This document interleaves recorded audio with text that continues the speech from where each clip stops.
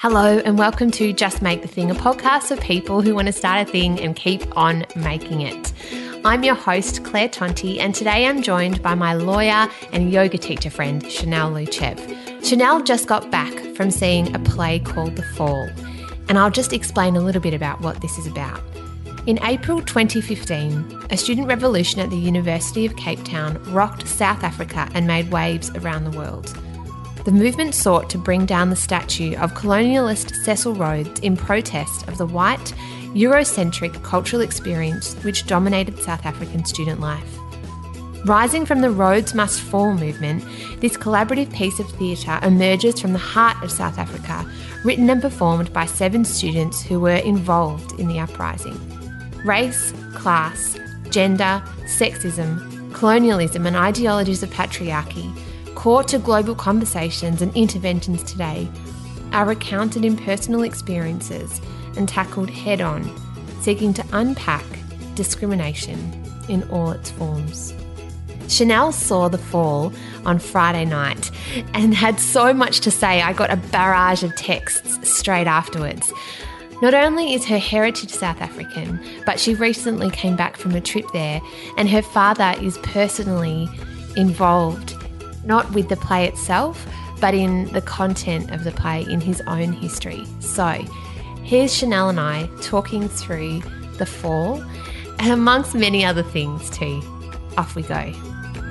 Hello, Chanel. Hi, Claire. Hello. We're here. We're podcasting on a Saturday morning. Yes. Yes, we were just having a really interesting chat, actually. This happens every bloody time. It does, I know. We're going to get on to some interesting things. You're going to review a play that you went to see, and you also had some interesting points about The West Wing / The Good Fight. I Two did. excellent TV shows that we'll get to as well. And I wanted to talk to you about my learning around making some cupcakes from last week. Excellent. Yes, but before that, we were talking a little bit about how to navigate the world when you are an empathetic person / a deep thinking person, I guess. Yeah, or want to make stuff. And I was telling you that it would be really great if I could go to Kmart or Target and just buy my son some toys and not think deeply about the fact that they're so cheap, which means it's probably child slave labor or something, and then come home in like a really deep trough of existential crisis about the world and my role in it.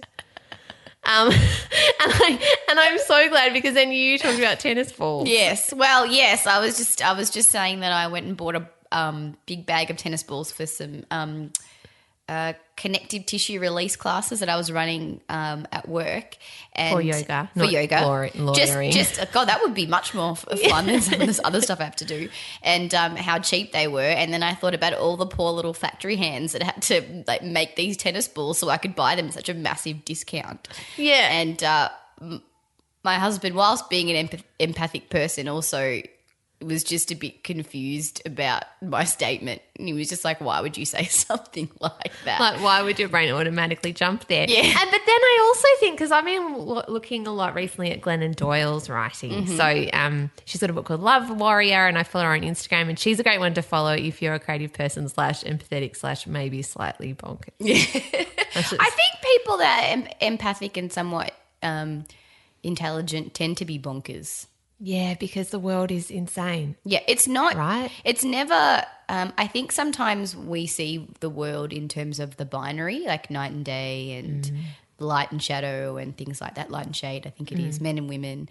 But generally, there is always room for the grey, and empathic people often see everything in grey, which can be really overwhelming. Yes, and confusing and hard. And so you can hold like many things at once in your brain, which is like, I need to get some toys for my son. Yes. And that's a good thing, because I want him to do some hands-on learning and play, which actually on a side note, if you're a parent, play is one of the most important gifts you can give your child. Testify. Anyway.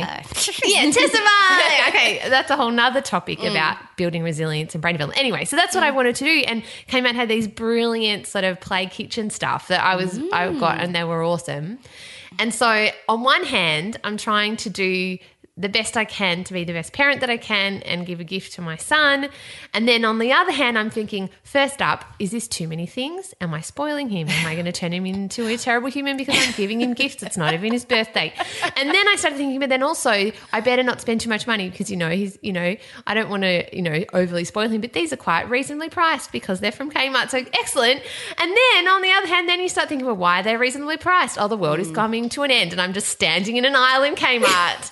Under fluorescent lights with a big trolley. Having a panic attack. And at one point I know, just calm down, Claire, just get the toys, it's okay. That's what life is. It's normal. Don't worry. But then on the other hand, and this is kind of going back to what Glennon Doyle was saying, it's true. We need to be responsible shoppers. We need to be thinking about where the products that we buy come from if we want the world to change and be more equitable. Yeah. So I find the world really hard. Yes. And then I also think, well, what an arsehole am I, because I am very privileged. Yeah. And live in a really comfortable house. And I'm like, the world is hard. Why? It's hard because it's hard for other people? Yeah. I don't know where I land. I don't know. No, well, I mean, it's interesting you say that, like, when you sit there and you start to contemplate the things that frustrate you because you do tend to get stuck in your own kind of personal misery about things which are essentially, and I don't mean to be insulting, but essentially frivolous. Like, it is okay for you to want to give your child something good that's going to educate him and help him grow. It is okay to be sensible about the amount of money you spend on that thing that you want to buy for your child. It is also okay to worry about the impact that your behaviour has on the world. I think that's what conscientious people should do. So it's okay to have all those concerns. It's how do you reconcile them in your head and like be internally at peace and not have a conniption. I mean, I've certainly not figured it out. And to anyone that has, if you could just let us know, that would be awesome. We'd really appreciate it. Just the big, not like overly big questions. No. Just how do you contemplate your existence and your place in the world and function as a human being? Well, because Sorry. It's fine. Because last night we went out after work. Gordon and I just went out for dinner, like a casual dinner. It was his birthday yesterday. And I decided to bring up the play that I'd seen, which I guess is probably a convenient time to go into now. And, like, I spent maybe 30 minutes of what was meant to be a lovely romantic casual dinner talking about oppression and how sexism still existed and what was going on with the patriarchy. And then we started talking about political systems and how racism still exists.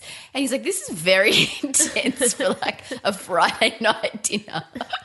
And then I was like, and then I'm like, now I just feel like useless because I worry about stuff that is really, on the scheme of things, not that important, but kind of important to me. I don't know. So I'll just step back for a second and talk about the play that I saw. It's called The Fall, and it's in Melbourne for another couple of days. I assume it's touring Australia. That would be my guess. And it's basically there are a few monuments, and there are three main monuments that are sort of all over Africa, I think. And one of them is to this colonialist by the name of Cecil Rhodes, who allegedly has discovered all these places in Africa, which have obviously existed long before, like, the white man has come along and colonized them. But he is everywhere, and he's also in a progressive university at UCT, and basically the Student Representative Council see this monument as racist, which it is, because for anyone who doesn't know about the apartheid regime, I don't want to go into a lot of detail about it, but it's just like systematic racial segregation of people, and you had certain rights and certain freedoms based on the colour of your skin and your race. And one of those rights as a white person was access to better education, university education, which obviously allows you to have a better lifestyle, a better life. So they have these discussions about this monument, how offensive it is to them, and for various reasons, how they would go about taking it down, because effectively, internationally, there is a bit of rhetoric that, like, there's still an ideology that a lot of black people are seen as savages. And, like, if we go and cut it down ourselves, does that mean that we're playing to the stereotype that people think we are. But if we keep having these negotiations with the university, then are we just pandering to the system and the system that's oppressed us and has not actually helped us? And I should probably also point out that this took place in 2015. So not 30 years ago, 3 years ago. This monument still existed 3 years ago. So there's all this discussion about how to go about doing it, and they talk about their history and the history of oppression and how it impacts them, and that this monument is basically a symbolic of that. And they go about doing it the, I guess, what would be considered to be the legal and more appropriate way, diplomatic way. And what happens at one point is there's a town hall meeting. So all of the student representatives, they get a chance to speak in this public forum, and then a whole bunch of other issues get aired. And what happens is at the risk of kind of ruining the story, the monument gets taken down, but the most important part is all the stuff that happens around it. So this group of students, young people, band together to fight this racism, and then once that symbol of that racism is removed, it opens the door for discussions about sexism and patriarchy, and then people that are non-binary, so don't necessarily identify with a particular kind of gender, and all the various kinds of oppression and discrimination that exists on the campus. And it was so impressive and so emotive that I was I got a bit emotional during the play. And my father used to be a university academic, and so I think he was quite affected by it. But all in a good way. There are these just really intelligent discussions about issues, and he was in South Africa as an academic. Yes, exactly. And so one of the things I brought up was, why in our university are most of the academic staff white? Why are certain privileges given to certain types of courses over others, and how institutional racism exists through wealth. So even though we have a takedown of essentially what was a very racist regime, you've got all of the hangover. What's his name? The famous guy that's on the Daily Show now. Trevor Noah. Yes, Trevor Noah. So I read his book this year while I was away, and he talks about this thing called the black tax. I think we might have brought it up before, but effectively how black people start off with so much discrimination that they're already behind, and they're spending their entire lives trying to catch up, and that exists in the university. And my father being not a white person and an academic, I was like, wow, that is so incredible. You kind of forget that, your family is your family, but they've also done these really impressive things historically. And so I was so impressed by it. I think I sent you 1,000 text messages oh my God, I just saw the amazing thing. I don't know what to do. And I couldn't even articulate myself. And so I emailed them. And I haven't heard from them yet, but I was so, and I've never done that. I'm not the kind of person of I just really liked your book. I wouldn't do that, but I was so impressed by it. I just wrote them this very long email and said, I think your story is important, and it was so powerful, and I think people need to hear it, and especially in Australia where there's a lot of ignorance about Africa and African culture. And if there's any opportunity to ever speak to you or be involved in what you're doing, please let me know, because I want to do something. And then after I sent the email, I was quite proud of myself, and then I felt really depressed about my lack of ability to do anything useful as an individual woman in Australia. So you talk about this, I want to be a conscientious parent. I'm like, why am I not achieving things as a woman? This is, I'm so mediocre. Oh God. Says the woman who is currently talking about all of these issues on a podcast and emailing them to try and have an interview and to bring them up more, and also a lawyer, as well as having South African heritage with these incredible parents and doing so well. You were doing, what else could you freaking be doing? Unless, I was maybe I could become an actor. Do you reckon that would just take ring-ins? I could get up there and perform. I could get The thing is, I'm pretty sure, I don't want to be quoted on this, but I'm pretty sure these students lived through this experience because, as I said before, it was 2015. So whether they were at the protests when they were happening or in and around the space at the time, I don't know, but they were so emotional about it to the point where one of the lead characters actually started weeping, like, at the end, because she was like, I want the world to change. I want my vision of South Africa to be one that is which has, no free of discrimination and is embraces like all people of all races and colours and sexes and creeds and identifies in all different ways, because I think we kind of, as I said, we see the world as binary in many cases. And everyone's in categories. Everyone's in categories. And what about all those people that don't squarely fit into a category? Mm-hmm. And so this is the stuff that I was talking about with Goran at our casual romantic dinner last night.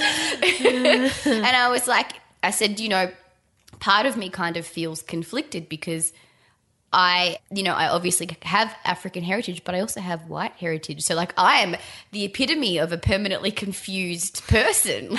Like, I don't know how to identify with either. Maybe that's why I see so much grey, because I am grey. You are the product of the grey because you don't fit into those, like, sort of binary groups or something. Which is Trevor Noah the same? Yes. Is he talking about that too? Yes, he's Swiss, half Swiss. And I think his mother is Xhosa or Bantu or something. I can't quite remember, but he is exactly that. And he is another person that can talk about politics and race in a way that's so intelligent and funny that it's palatable. I mean, and this play was funny in parts, but it was more just emotional and moving for the most part. And as I said, I left with this real feeling of mediocrity. Then again, that's how you felt. Yeah. So that's cool. Because everyone's allowed to feel the way they feel. That's cool. But I do think that you are doing a lot. Oh, thanks. But also you're right. It's amazing to go and see something that moves you to the point where you think, okay, what am I going to do next? Yeah. What's the thing that I can put into action? And then you actually did something. Often people go and see a thing and cry, or a film and cry, and then the next minute they're at their Friday night dinner talking about that annoying person at work, or something. Yeah. So it goes back to being that empathetic person, doesn't it? Yeah. Really? Yeah, absolutely. Why do you think that maybe coming from a mixed race heritage gives you a different perspective, or do you think it gives you a different perspective than if you were one or the other?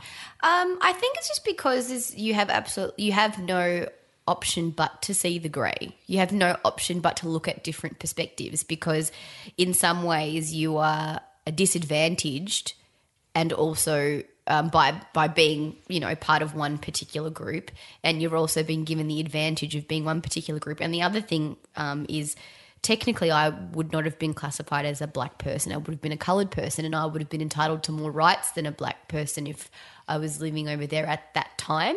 So I do, even though we certainly, my family didn't enjoy the privileges of being white, they also didn't have that extreme discrimination of being black and having absolutely nothing, So I think that certainly gives me it just gives me that perspective on the fact that nothing is ever as straightforward as it seems, and there's always complexity in ideas and issues. And actually, interestingly, one of the actors in the play, so she talks about the difficulty she has growing up, and when you see her in comparison to the other characters, she's quite light-skinned, and one of the actors actually comes in, he's like, well, what would you know, you're not really black like me.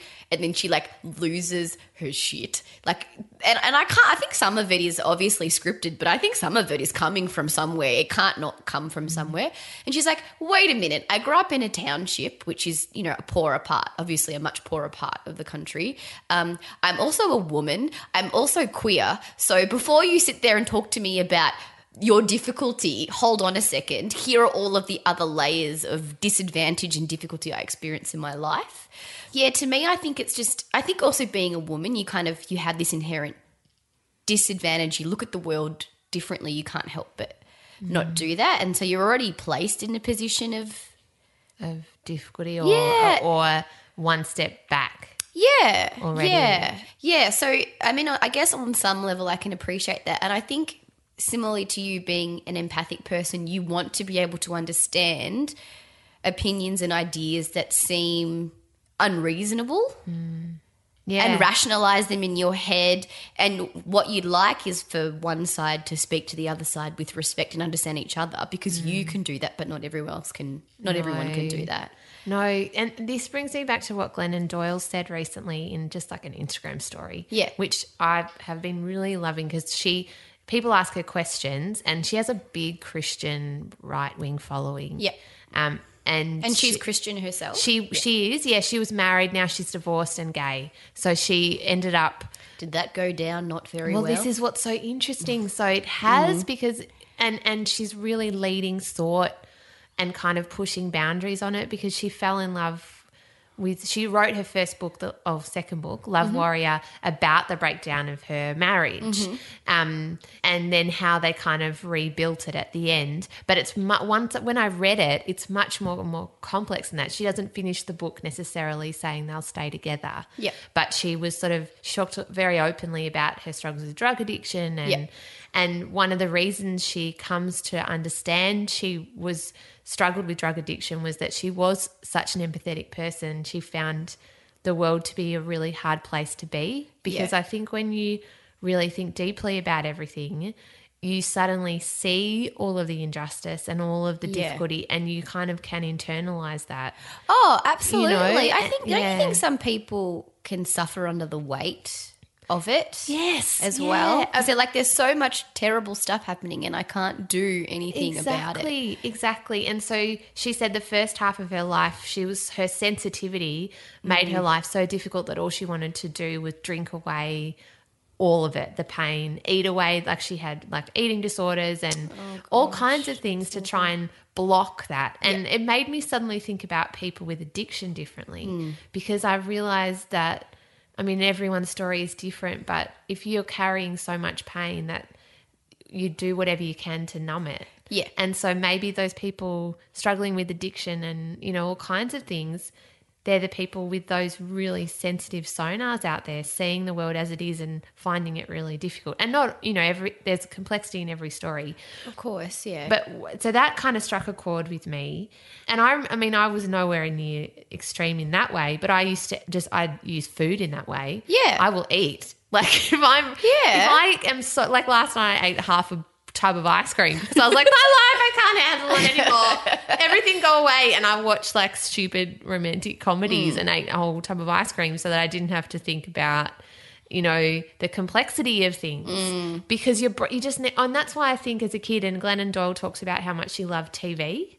Yeah. And I know you're the same. Oh, yeah. And it's because it's the only real thing. I mean, meditation and exercise help, but really TV just switches my brain, like just goes, switches it off. And I don't have to think anymore for a bit. Just for a bit. I can put all of my thinking on how I can help the world aside, or am I doing enough, or am I enough, or all the sadness that's happening and all the fight, and just go and watch something stupid. And you can like disappear. And that's what reading when I was a kid for me was as well, like disappearing into books and into TV and film. So all of that, going back to Glennon Doyle, she said one thing recently on Instagram. She doesn't even really identify herself as gay. She identifies herself as being in love with her partner, Abby, who's a professional soccer player, and she just fell head over heels for her in a way that she'd never felt for anyone before.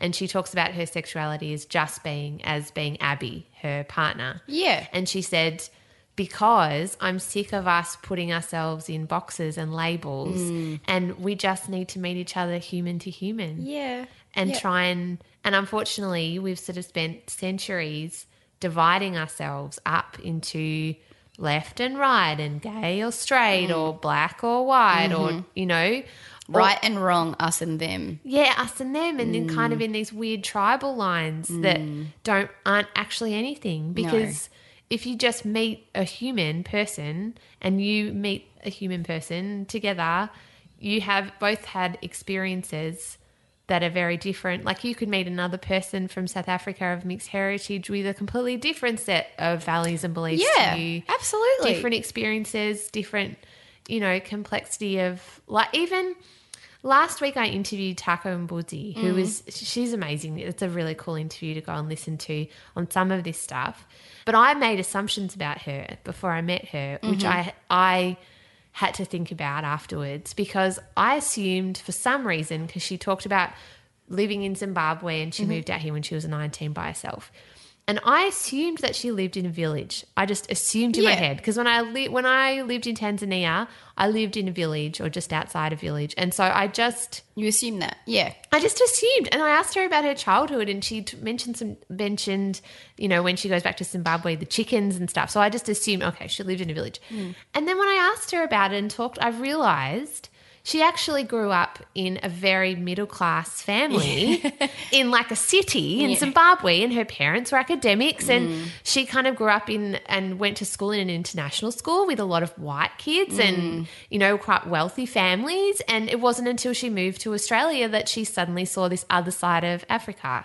Yeah. So, I mean, she did say that her parents would go to villages to give charity and drop off food and she didn't really understand why they were doing that at the time. Yeah. And it wasn't until she came here in Australia and saw this other view of Africa that we maybe sometimes hold. Yeah.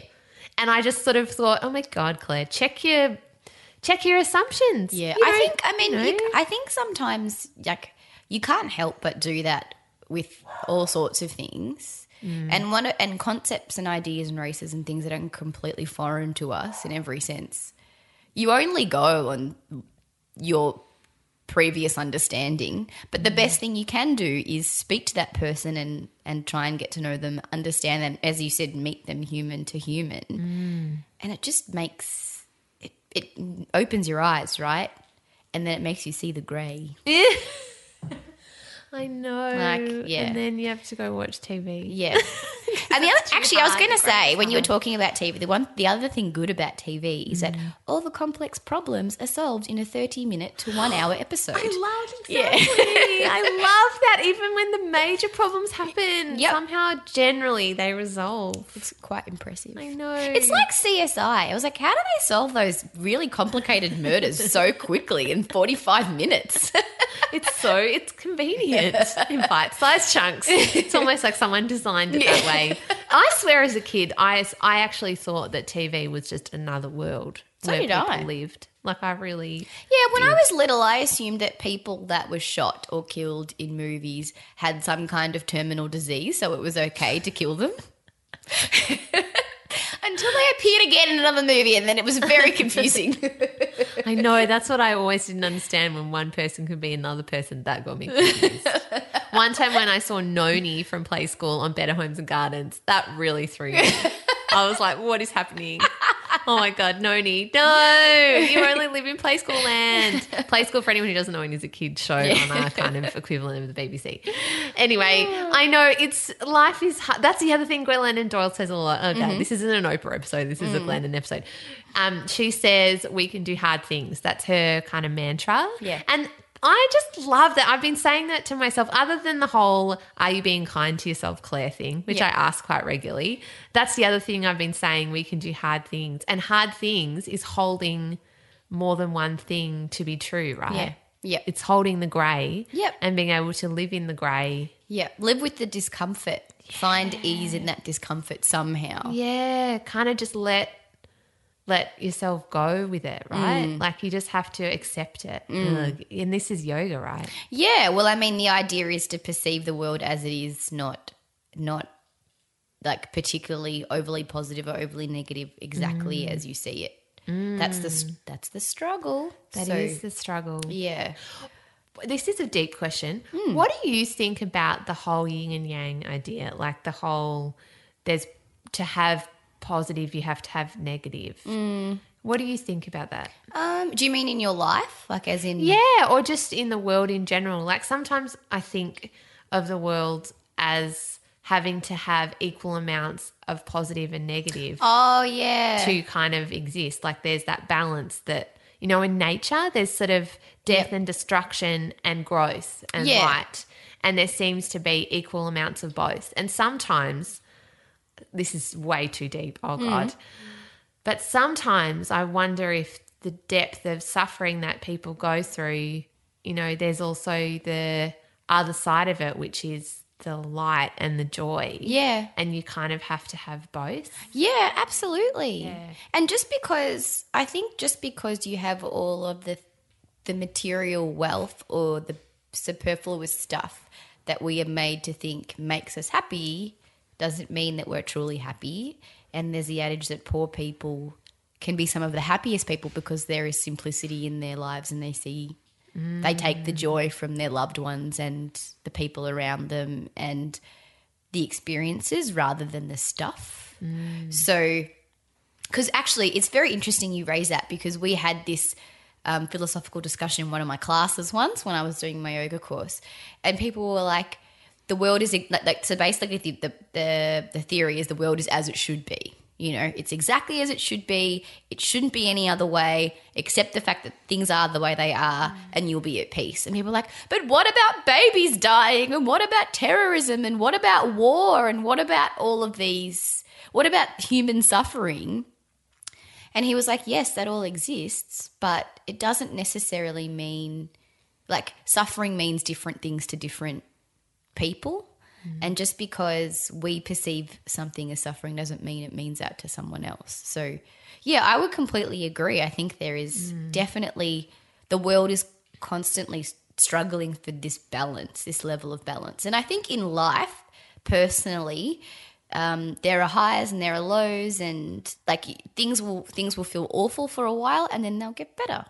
And then they might get a bit crap again and they'll get better. So I think we're always kind of swinging, and what we're trying to aim for is that kind of, you know, state of balance. Yeah. What I find hard, and this is the whole need to eat ice cream and watch TV thing that happens in my brain. because I sort of believe that. I think that, yes, definitely. I actually not sort of, I do. But then I also think about the state of the world and that saying that bad things happen when good people do nothing. Yeah. And I think about war and, you know, and advocacy for women, for example, or advocacy for refugees, which is one of the biggest global crises facing our generation, other than climate change and, you know, all of those things. How does that fit in with, like, us needing to progress things in a positive way and improve the state of things? Because if we just sit on our yoga mat and say, well, such is life. And then we never do anything. Yeah. Because that's life. Then things can kind of descend into Trump mania. Yeah, you know? Yeah, no, I totally agree. And those people that need our advocacy and need our support, you know, apartheid would never have changed. Yeah, been overthrown. No, and I would agree with that. I think maybe that theory is applicable to the world around us, in that, like, you can't go around changing other people. They have to want to change themselves. So accepting the world as it is also accepting your personality and your individuality for what that is. And if you are the kind of person that is a change maker, then that is the state of balance, and that is the present time, and that is the world as it's meant to be. So those people that are going around, like, changing things for what you and I perceive to be the better are living their truth, just as the people that are not necessarily doing anything, I guess, are also living their truth and having to be okay in that space. Because isn't that the thing, that whole thing Liz Gilbert talks about, that call, that idea that you... Oh, well, Oprah says this too. There is a calling on your life, that she said. And I mean, no, look, this can all get very kind of, I don't know, it's not everyone's cup of tea, this kind of chat. But I do really feel that internally. Well, that watching the fall, your play, and then sort of you sitting there going, okay, what can I do?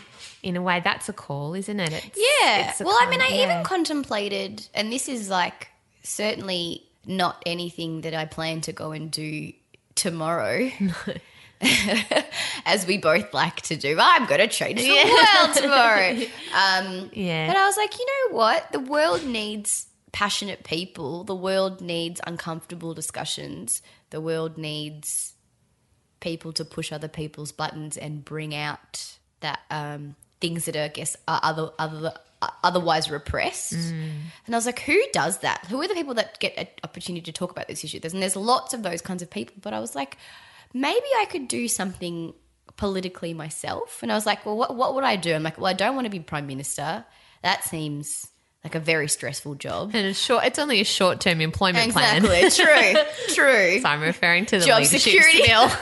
Yeah, job security in the Prime Ministership of Australia is a very short-term. And if you happen to be friends with the Prime Minister, well, your role is tenuous too. Yeah, exactly. I like state politics, unfortunately for me.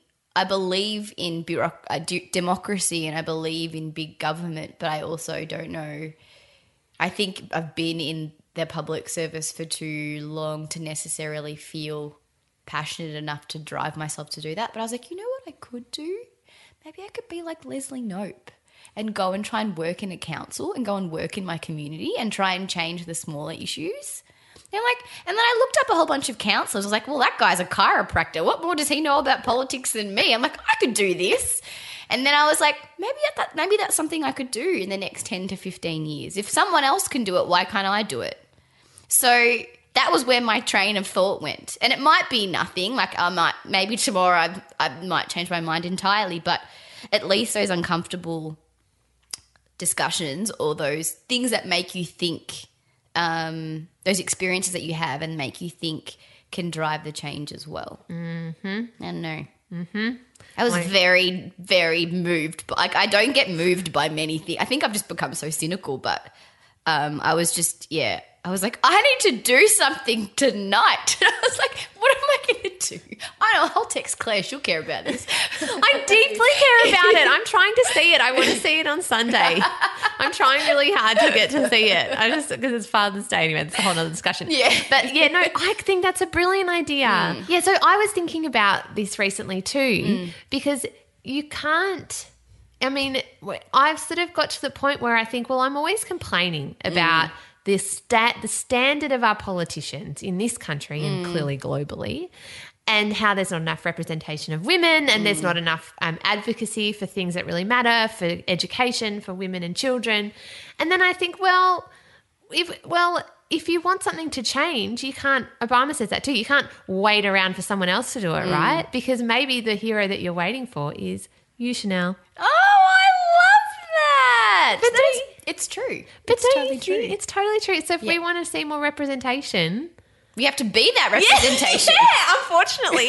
I'm so tired though. Maybe they could take two of us as one elected representative and we could just part-time it. We could tag team. Yeah, that would work. That would make life That would easier be for both brilliant. of us. They should do that. More women would get into politics if you could job share. Oh, amazing. I'm serious. That's a brilliant idea. Surely isn't it a job? You do that in teaching all the time. Yeah, you could. You could totally do that. And that's the thing. It's kind of like these very strict binary ideas about the way a politician is meant to be. You can challenge that. Yes. And fight against the institution. Whichever well, were you saying that the whole difference between the Trump administration internship, which is pretty much all white and male, and then Obama's internship, which was diverse and sort of 50-50 black American. Lots of women. And isn't it that's the idea that you legitimately can just see it when you have more people in positions of power that are of diverse backgrounds, you then have more decisions being made for the benefit of diverse backgrounds. No, it's true. I mean, one of my one of the very senior people in government that I work for, she didn't have this conversation with me, but she had it with a friend of mine who similarly just feels crushed under the weight of the terrible things happening in the world, because we always talk about it, like, why is everything so terrible? She was seriously considering, like, should I be staying in government?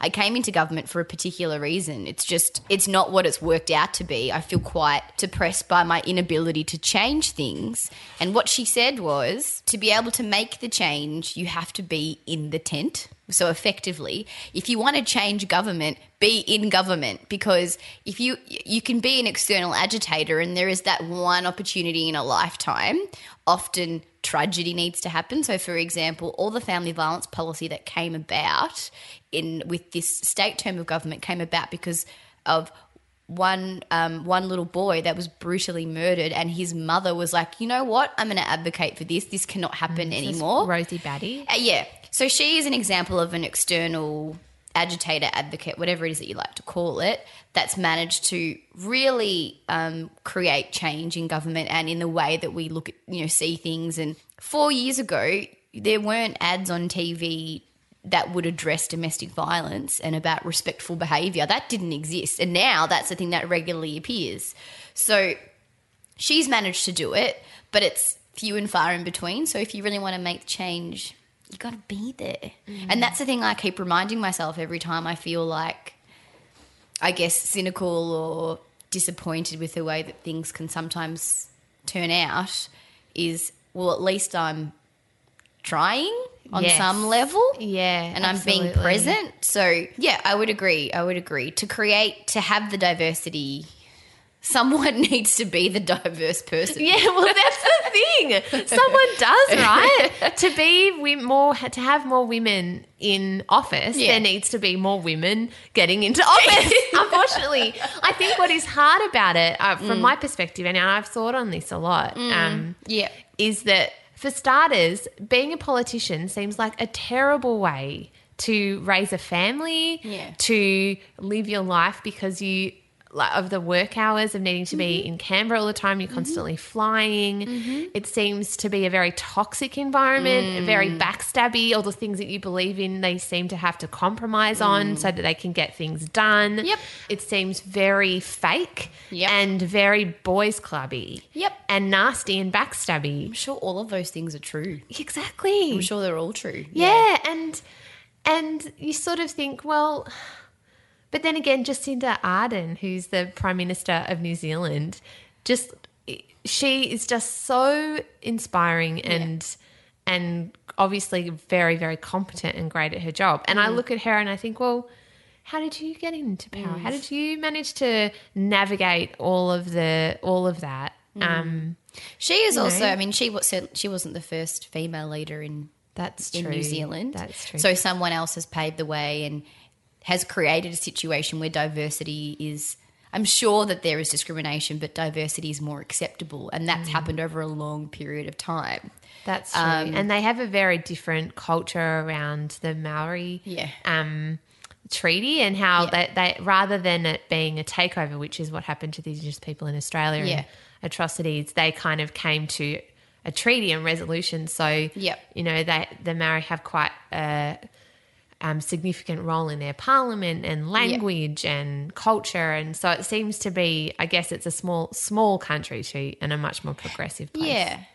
Yeah, it is. I mean, the other thing too is that there is no reason why you can't start to change the way that people think about things and look at things and view the world, but you have to be active in that space in order to do it. Yeah, because do you reckon that often what ends up getting people into politics is because they are extreme of one side or another? Yep. And so that middle kind of moderate ground that I would say the majority of Australians and probably the majority of, say, the US as well, kind of live in a moderate middle ground where they might lean slightly right or slightly left, but they're very reasonable. Well, effectively that's why Malcolm Turnbull was ousted from the Prime Ministership, because he was too moderate in his thinking. He was sort of in the middle. Yeah. Yes, I do. I think to be able to be heard sometimes, those extreme voices like get more attention, because the rest of the world's like, oh, but this is the way that things are, and aren't we trying to get along? And then there's one person screaming, no, we shouldn't. No, we should shut people out, or like the other extreme end of things, like let's give everyone everything, like that exactly. doesn't work Close either. all the coal mines tomorrow, and then if thousands of people lose their jobs, and the economy, is in a difficult place. So I totally agree. But it's the right and the left, those big extremes of people that are on the Twitters and the Facebooks and the trolling Instagram and Twitters yelling at people, and the vast majority of people just don't say anything. I mean, I've never commented anything negative on anyone's page. No, and nor would I. I just wouldn't look at it anymore. I know. I very rarely even say nice. I mean, I guess I say nice things occasionally. I don't even give negative restaurant reviews because I feel bad about it. Me neither. Or Airbnb. I'm always like 5 stars. Just it would have to be really terrible. So I guess that's the thing, isn't it? But then I think he would make a brilliant advocate in local government. I think you would too. Thanks, mate. I think we should really put something to them about job sharing. I feel like there's something in this. I feel like there is Maybe too. that is our extreme position. We want to be able to maintain lives and families. We also want to give back to the community. We could be a 2-for-1 deal. Are you constitutionally allowed to do that? Can you job share? Well, I think local councils probably wouldn't have constitutions. They would probably have legislation enacting how things are meant to happen. But you can change the law, Claire. I've done it like 7 times in my job. I think we might have just hit the nail on the head for how women can get into politics. Just if we can job share. I'm going to ask some political friends of mine. Yes. And just see, is that possible? Because that would change things. Imagine if so you have to be in Canberra all the time. Say this is federal politics. But you could job share it. So you both represent the same seat. Yep. So you could just pop in and out. You could share it around. Oh, brilliant. Well, we'll see. Who knows? We could be laughed at by all the political, I'm sure there's some out there. constitutional thing where you can't have 2 people representing one seat. I'm sure that's a thing. But you know what? The Constitution also never used to recognise Indigenous people as human beings. Mm-hmm. Women never had the right to vote up until recently. Gay people couldn't get married. Domestic violence was seen as a private problem and not a public one. Rape in marriage, legal, up until not that recently, but fairly recently. So, lots of things can change because we're change makers, unfortunately. So if you are out there and you are a change maker, it's okay. Eat some ice cream, watch some TV, and then go back to doing some hard things. Yeah. Yeah. I love it. Yeah. So you just have to be kind to yourself, right? Yes. Yeah, exactly, in whatever form that takes. Yeah, absolutely. Yeah. Okay. Are we done? I think so. What was the name of the play? Just to remind everyone. The play is called The Fall. And Okay. it's at the moment, it's at the Art Centre and it's at the Baxter Theatre, I think. Until Sunday. It's only on until tomorrow night. Yeah. I hope it's touring though. I hope so too. Yeah. I mean the theatre company is South African, so they're definitely, they're touring Melbourne, so I'm hoping it goes to other parts of Australia too. Okay. Well, I'll put a link to it in the show notes below. Okay, everyone. Thanks for that.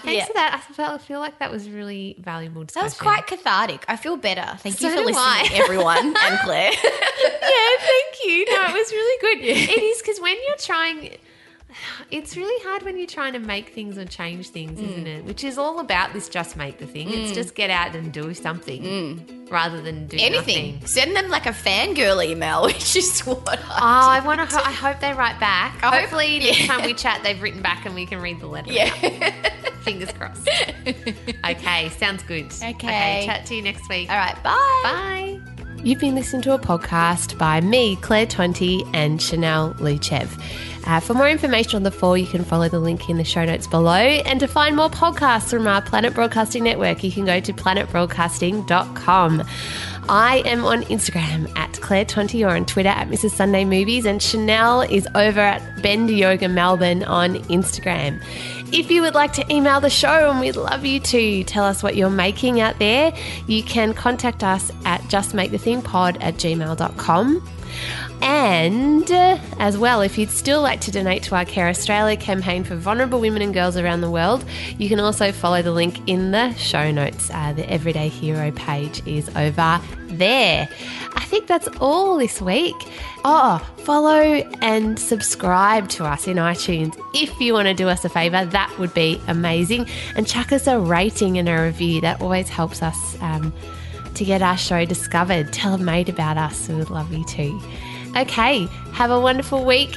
Keep on just making those things and listening to people with different perspectives. I think it's always really valuable, and be kind to yourself. That's my advice. Okay, till next time. Bye.